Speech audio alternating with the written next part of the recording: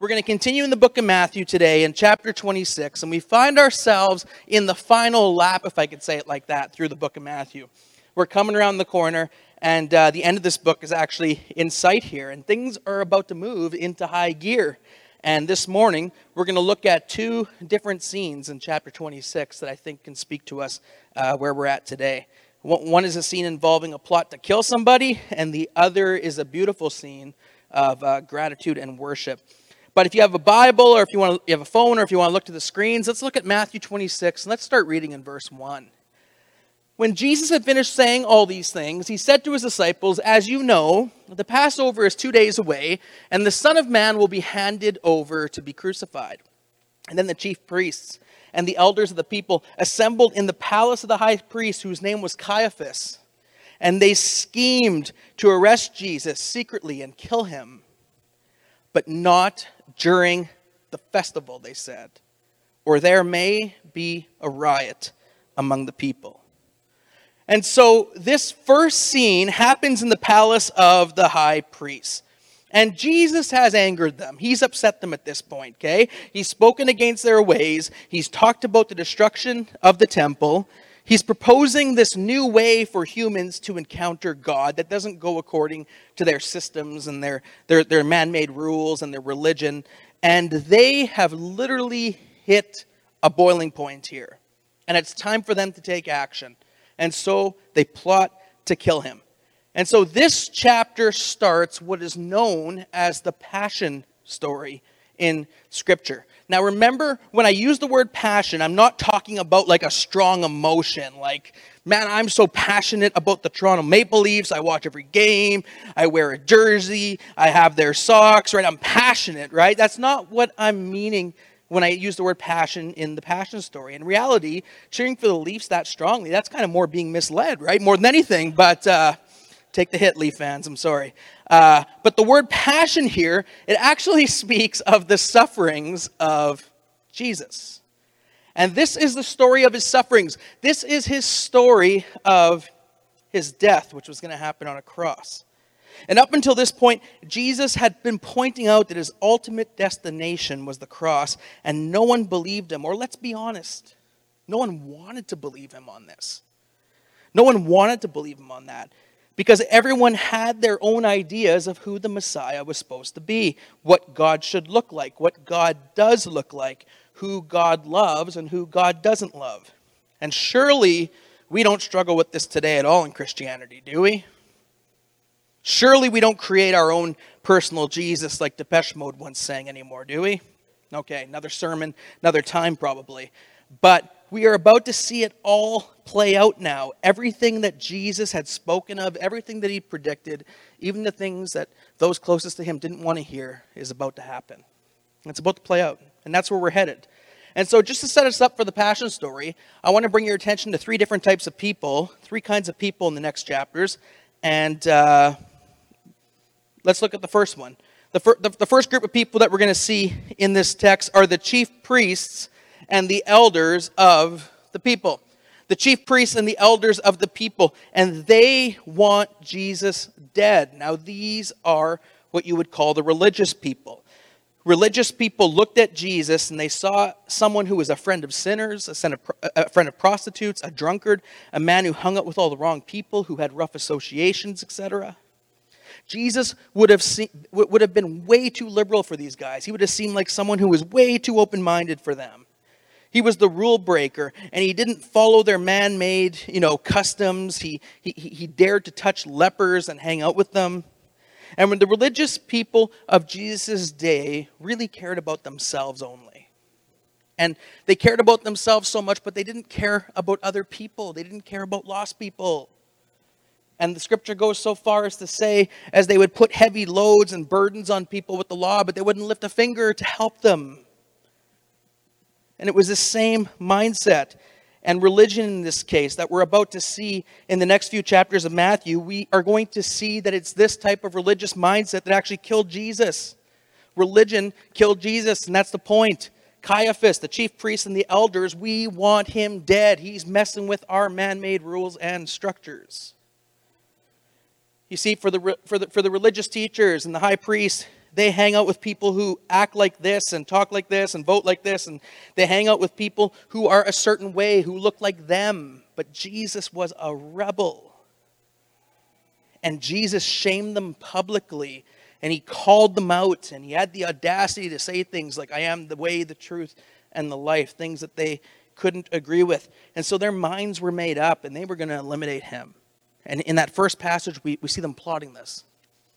The second group of people that we're going to run into in the Passion story is Rome and the Roman soldiers. Now, they were a brutal people. They were a strong people, and Rome wanted to kill Jesus. The pagans and liberals, the people who don't know anything about God, and they wanted Jesus dead too. That's this group of people. Why didn't they like him? Well, because he's too religious. He was way too old school for them in their thinking. And so both of these groups are kind of lost. Both of these groups want to eliminate Jesus. But there's one group of people who don't want him dead. And my hope is, as I wrestle with this, is, Lord, let this be true of me. And let this be true of the church. And yet the third group of people seen in verse 5. It says, and they schemed to arrest Jesus secretly and kill him, but not during the festival, they said. Or there may be a riot among the people. In the first gathering, I got people to look at each other and say the word the people. So feel free to do that if you want this morning. But the people don't want Jesus dead in this portion of Scripture. The people is the group of people that you want to be a part of in this story. The people want him alive. The people are saying, I got no life without Jesus. The last thing I want is for him to die. I need him alive. I need him to guide me. I need him to teach me. I need him to give me life and hope. And I need Jesus. And the invitation of this story is that the people in the middle, they had nothing to lose. That's the irony in this story. You see, the religious people had power. They had religious power. The people of Rome had power. They had real military and strong power in that sense. But the people that we talk about in verse 5 had no power. And they believed in Jesus because they said and they knew that they had nothing to hold on to. They had nothing to defend. They had nothing to lose. You see, the starting point for any of us in recognizing that we need Jesus is that we recognize that we're powerless to fix ourselves without him. And this is a gospel principle that to become great, you become small. You serve. To gain Jesus, you lay yourself down. And Jesus said it like this. He said, if you want to hold on to your life, you'll lose it. But if you're willing to lay down your life for my sake and for the gospel, you'll gain it. And you'll actually find it. And so the people in verse 5, they're the ones who have nothing to lose. And they wanted Christ. And so they said, don't do it during the festival because the people might riot. The people might get upset. You see, the problem sometimes, I think we hold on too tight to some of our things. And sometimes I feel like we have too much to lose, don't we? You ever thought this in your head? You probably didn't say it out loud. But you thought, Jesus, I love you, but do I really have to use all my time serving those people? Jesus, I love you, but do I really have to use my finances on you and on others? Jesus, I love you, but can I just keep a little bit of my selfishness here? And Jesus says that whoever lays down their life and gives their all to the gospel, those are the ones that are going to find true life. And so the chief priests are angry. And we have a scene here where they begin to plot his death. And someone speaks up and says, this is all good, but don't do it right now. Don't do it right now. Not during the feast, or the people may riot. And it's ironic because here is a group of people who have been trying to kill Jesus since he was a baby, if you read back in chapter 1 of Matthew. But now everyone just kind of stops and goes, let's chill. Let's not rush here. But what they fail to accept is that the timing of this isn't their choice. They think they have more power than they really have in this situation. Because in reality, Jesus is going, no, it's my time now. Because this is the Father's will. This is not dependent on man or man's time, but this is all on God's time, and God ain't running according to their schedule, according to your schedule, according to my schedule, but on His. And so the chief priests and religious leaders who've been plotting and anticipating this day for some time, they decide to press pause for a moment and hold off, but Jesus has different plans for this Passover. God has different plans, and God has different timing here. And Jesus is going to use Passover, which was the ultimate redemption salvation story for this culture. Jesus restructures it all around himself as the true Passover lamb. Are you with me? And he's about to show them in their own language and in ways in which they'll understand. He's about to show them during their most sacred time of the year who he is and what he has come to do. And so let's continue in the passage, the next part of the story. While Jesus was in Bethany, in the home of Simon the leper, a woman came to him with an alabaster jar, a very expensive perfume, which she poured on his head as he was reclining at the table. When the disciples saw this, they were indignant. "Why this waste?" they asked. "This perfume could have been sold at a high price and the money given to the poor." Aware of this, Jesus said to them, "Why are you bothering this woman? She has done a beautiful thing to me. The poor you will always have with you, but you will not always have me. When she poured this perfume on my body, she did it to prepare me for burial. Truly, I tell you, whenever this gospel is preached throughout the world, what she has done will also be told in memory of her." And so again, we got two very different scenes here. One is in a palace where the distinguished hang out, maybe eating grapes and drinking wine. I don't know, I made that part up, right? But they're in a distinguished palace. But the other part takes place in the home of Simon the leper, which should immediately cause the reader to pause for a second, because surely Matthew in his writing here intends to make the contrast in venues on purpose. On one hand, the high priest leaders are planning a man's murder by stealth in a palace somewhere, and in the next scene, a woman anoints the same man publicly with devotion in the home of a leper.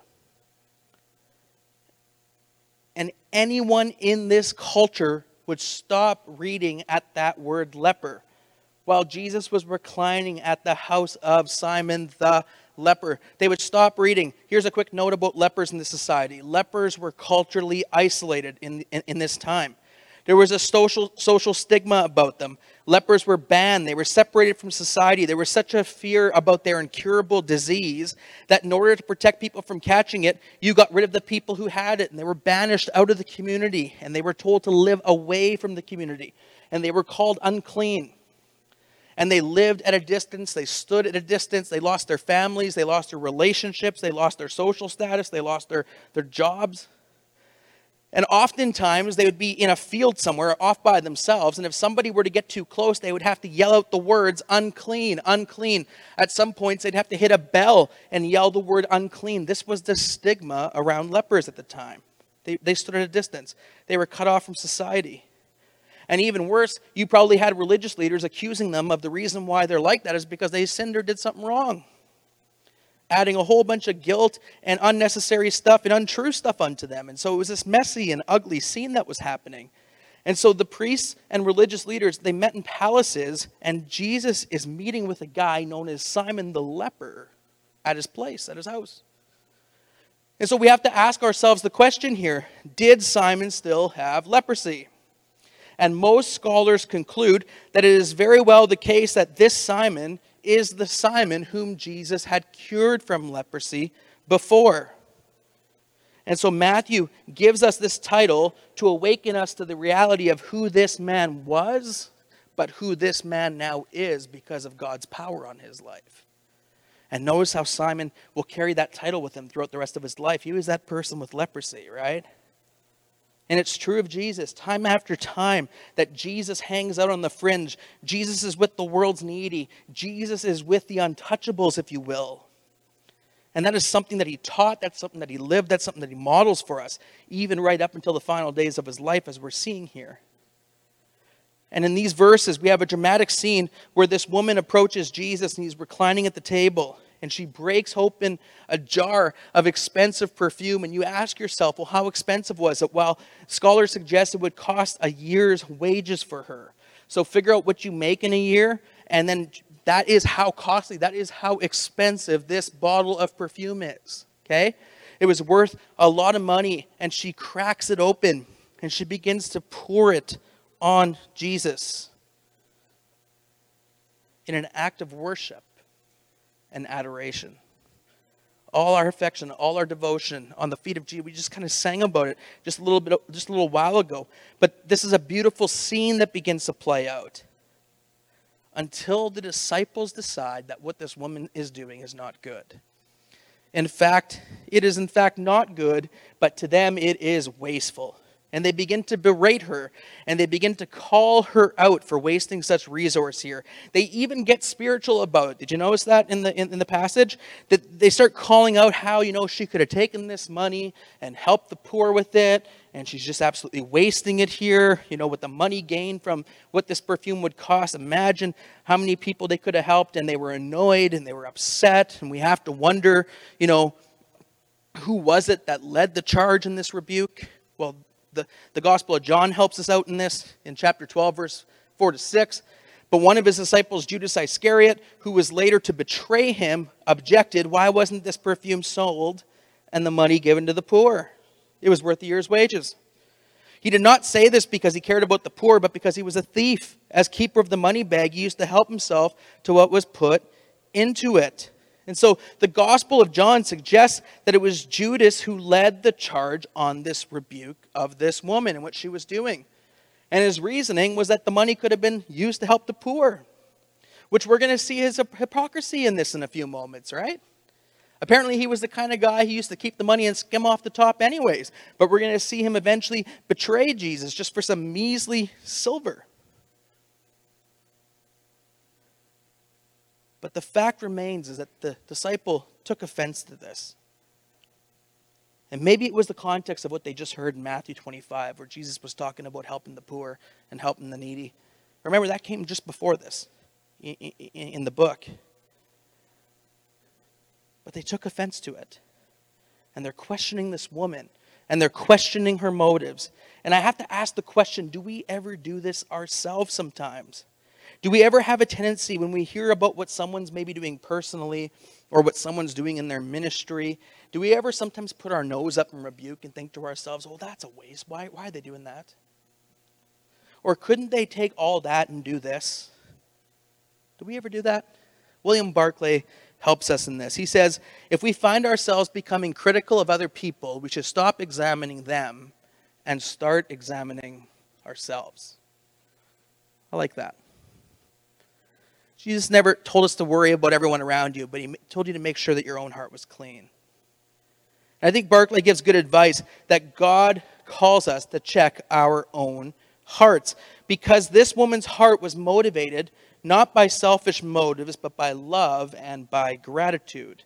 And if love motivates your service, if love motivates your work, friends, then it's acceptable to God. In verse 7, Jesus is saying, hey, the poor are here all the time. You can help them whenever you want. And Jesus is in no way speaking against helping the poor here. I want to make that clear. It's who he was. It's what he did. It's what he taught us to do. He just taught on it in the previous chapter, like I mentioned. But he says, you can help the poor anytime. They're always here. And that's a good insight. And that's helpful for us, because I think sometimes we exalt ourselves with these dreams of what we would do if only I had that. You ever played this game before? If I just, have you ever said to yourself, well, if only I had fill in the blank, then I would do fill in the blank. Anyone ever done this before besides me? It keeps us from the if only talks. Like, if only I had $1 million, I would do this. If only I was a billionaire, I'd do this. If I just didn't have to work anymore, then I'd be able to do this. I'd spend all my time doing it. If I could just have a bit of his or her talent, then man, I could do so much more. And it's real easy to say that because you don't have it, and so you don't have to do it. But you say to yourself, if I had it, then I would do it. But Jesus literally is saying to them, you got the poor with you always, so make sure you go help them. Not speaking against that whatsoever. You see, this woman's giving was specific and it was time framed. It was time sensitive. Jesus had spoken of his death openly, and she did what she could. And Jesus tells his disciples, you go do what you can do. And don't fill yourself up with these thoughts of, well, if I just had this, then I would do that. If I just had, well, you have it.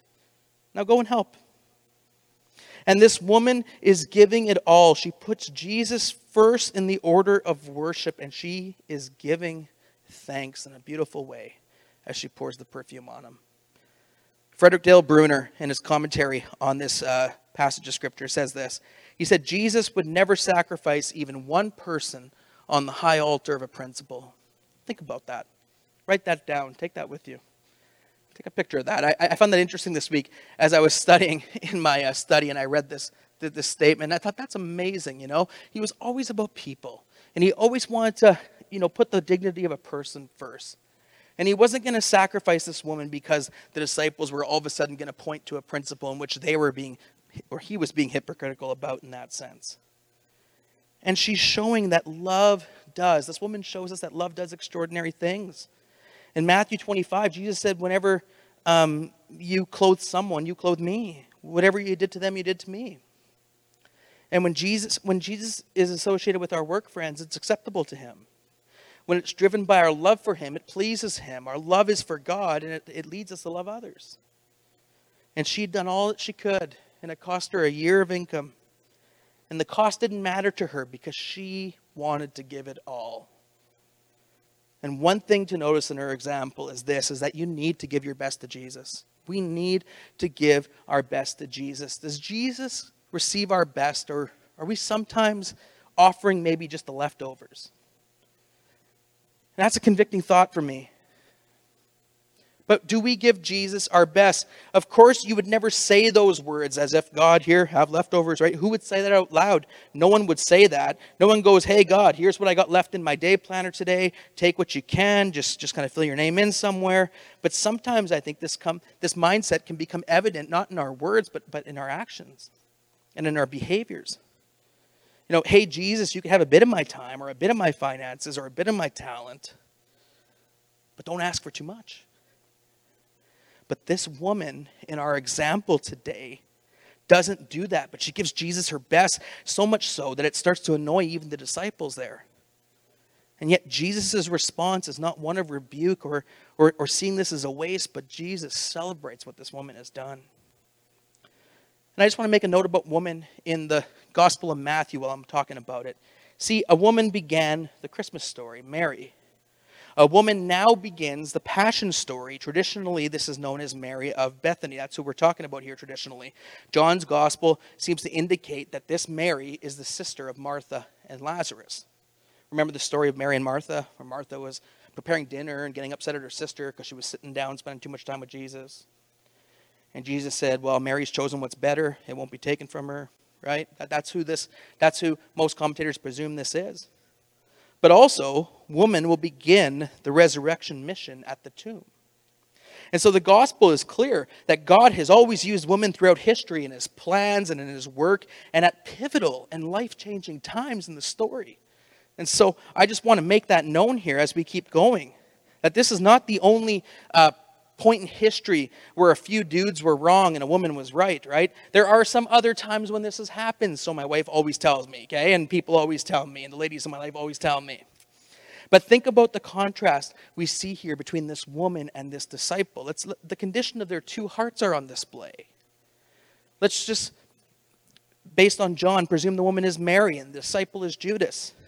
The woman has a heart of gratitude, but the disciple, we learn, has a heart of greed. The woman came with abandon, but the disciple came with an agenda. The woman responded to Jesus' words, but the disciple heard the words and couldn't really understand them. The woman held nothing back, and the disciple, in this case Judas, gave nothing up. Her heart was sold out to Jesus and to his purposes, and the disciple Judas was still about himself and his agenda and his benefits.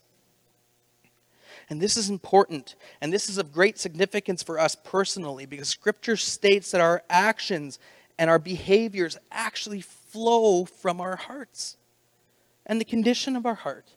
In Proverbs chapter 4, we read these words in verse 23, above all else, guard your heart, for everything you do flows from it.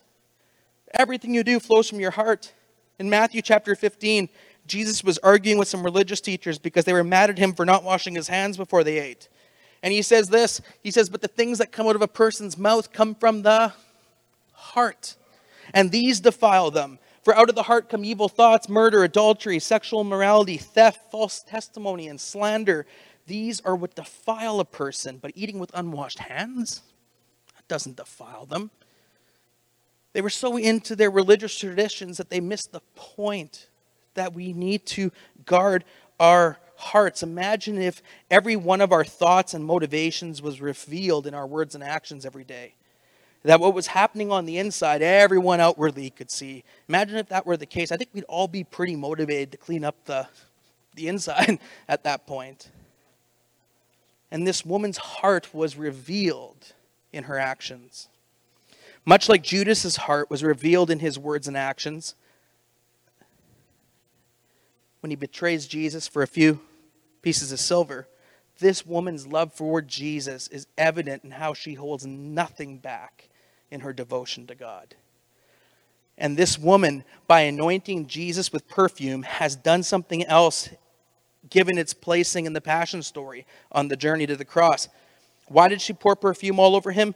Jesus said, because she is getting me ready for my burial. She was getting him ready for his burial. This is about his approaching death, his death that was going to be for all people. It could very well be that she is the only one who truly understands at this point that he's going to die. You see, everyone else tried to argue with him about it and tried to change his mind about it. And they fought against such a thought of him dying on the cross. Never, Lord. This will never happen to you. Never, Lord. And they tried to convince Jesus otherwise, that this should never happen to you. But here's a woman, Mary, and perhaps because she sat at his feet and chose what was better and paid attention, she seemed to have more understanding than even the disciples did on this. And so what does this story teach us? What's the take home I can give us today? Well, let's go through it really quick. The first point is that following Christ involves sacrifice. The gospel was never simply about our benefits and what we can get from it, but it was always about how we can give to him and how we can be about him and his glory and making him known. You see, Jesus never asks us to follow him to build our own personal kingdoms, but that's so we could be a part of his work in the earth. And true love always costs the giver something. And in this woman, we see that she counted the cost. She laid down her life, her agenda, and in this case, even her riches to serve Jesus. You see, this woman's heart's on display, not by what she says, but in what she does. This woman knew that love for Christ cost something, and it was worth it to her. You know, risking who she is and what she is, pouring out her offering on him. Why did she do it? Well, because she reasoned that Jesus was worth it. She believed that. She knows that he's her reward. And this woman showed us that following Christ involves sacrifice and laying things down. I think about Matthew 19, where Jesus said this guy found a treasure, buried it in a field, and then went and sold everything he had and bought the field because that's how much he valued what was there. He found something worth losing everything for, and that's what we're seeing in the devotion of this woman at Jesus. Second point, this story teaches us that love knows no limits. That love knows no limits. Love does extravagant and risky things. You see, there's something different in this woman at a root level. Jesus is her treasure. Jesus is her everything. Extravagant love is rarely understood. Have you ever, as a Christian, been asked by someone who doesn't follow Christ certain questions like, do you ever think that maybe you're going a bit far with this God stuff? Do you really have to give that much of your hard-earned money away? Is this sounding familiar to anyone? Do you really think it's worth praying that much? That whole fasting thing, why would you go without food? Do you really think don't you think you're going overboard? Ever hear that before? Maybe even from Christians, right? You already have enough going on, why do you have to give your time there? Why do you have to do this? The list goes on. But extravagant love does crazy things. When a heart connects with the Savior, the living Savior, the love that flows from that relationship knows no limits. And it only desires to please Jesus with our whole being. The story also teaches us this, and I'm skimming from last year's talk I gave, that gratitude must be expressed. And this is a big one for our relationship with God and for our relationship with one another. Last year I taught on Thanksgiving about the story from Luke about the 10 lepers that Jesus healed. And only one of them came back to say thanks to him. And I asked questions. Does this mean that only one of them was thankful? And truthfully, we don't know the answer to that. But it's likely that all of them were thankful for their healing. All 10 of them were thankful, but only one returned to express their gratitude to Jesus. And that's the point of the story. And that's a problem if we ever think to ourselves that it's just enough to feel gratitude. Because gratitude can't just be felt, but it must be expressed in our actions and in our words. Because gratitude that is felt but not expressed really can sometimes just communicate to the other person ingratitude. Whether that's the actual case or not, you can mistakenly communicate that by not expressing your gratitude. Are you with me? Unexpressed gratitude will communicate in gratitude. In other words, the gratitude and thankfulness that you feel in your heart and that you feel in your mind is also something that can be felt by the other person. But if it's not expressed, what will they feel? Well, they may feel as though you're ungrateful, even though you might not be. And this is why in relationships we can get conflicts and all sorts of things on this. You see, the disconnect here lies in the fact that even though you may feel gratitude inwardly, you didn't express it outwardly. And therefore, it can communicate sometimes the opposite of what you actually feel, whether you are aware of it or not. And this is so important for our relationships with each other. This is why we could hear from people sometimes thinking, well, you don't appreciate me. Well, of course I do. Well, why didn't you say it? Unexpressed gratitude will communicate in gratitude. Let me give you a few examples. Did you thank your wife or husband this past week? Well, they know I love them. Why do I have to say that? Well, did you thank your mom or your dad this week? Well, that's my mom and dad. They just know how thankful I am for them. They have to know. Did you thank your coworker who helped you become successful in something this past week? Well, we're a part of a team. They know how grateful I am for them. But do they? Do they? Has it been expressed? You see, the danger here lies in the fact that you can actually feel thankful for someone, and at the same time, by not expressing it, you can actually communicate the opposite. You can communicate rejection or a lack of thought or that you take them for granted or that you just take. And back to our story today, this woman expresses her gratitude to Jesus beautifully. She expresses it. There's no doubt in our minds that she loves Jesus after reading this. There's no doubt that Jesus has her heart. And she knows that time here is precious. And she knows that things are about to happen. And she anoints him. And symbolically, this is a burial anointing. And she pours her love on Jesus. And her gratitude is not simply felt, but it's also expressed. Don't settle to simply feel gratitude in your relationships, friends. But make sure to express it. And especially when it comes to loving Jesus. Don't just feel gratitude, but express it in worship, in service, in words, and in actions. Express your gratitude to him today. Which leads us to the last truth I want us to see this morning. And it's this, that this woman did more than was necessary. She really did. She did more than was necessary. And that should speak to us on just that level alone. It served as a reminder that Jesus was going to die, no matter how hard people want to fight against this idea. And she was preparing for this. She did more than was necessary. She poured her love out on him.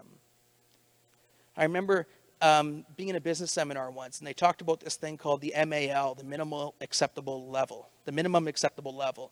Doing just enough to get by, just enough to earning, a satisfactory mark on the paper.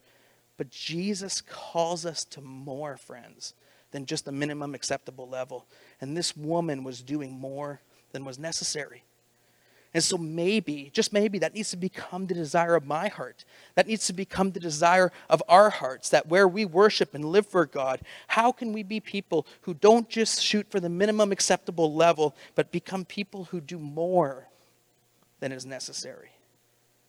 When our motivation is Him and our love is Him, it changes everything about us. And so please don't serve Christ and serve others out of a heart of guilt all the time, or just simple obligation. When love motivates your service, it is acceptable, and it changes everything to God. And so my question for us today, Thanksgiving, is how can we express our gratitude to Jesus today? How can you express your gratitude to Him as we think about Thanksgiving on a weekend like this in Canada? How many of us know that we feel gratitude towards Jesus, and yet we know we fail to express it on a regular basis? Or maybe even on a daily basis? How many of us know that perhaps we're just a little guilty of holding back our best at times and just offering a little to Christ? Church, don't feel guilty. This isn't about guilt today.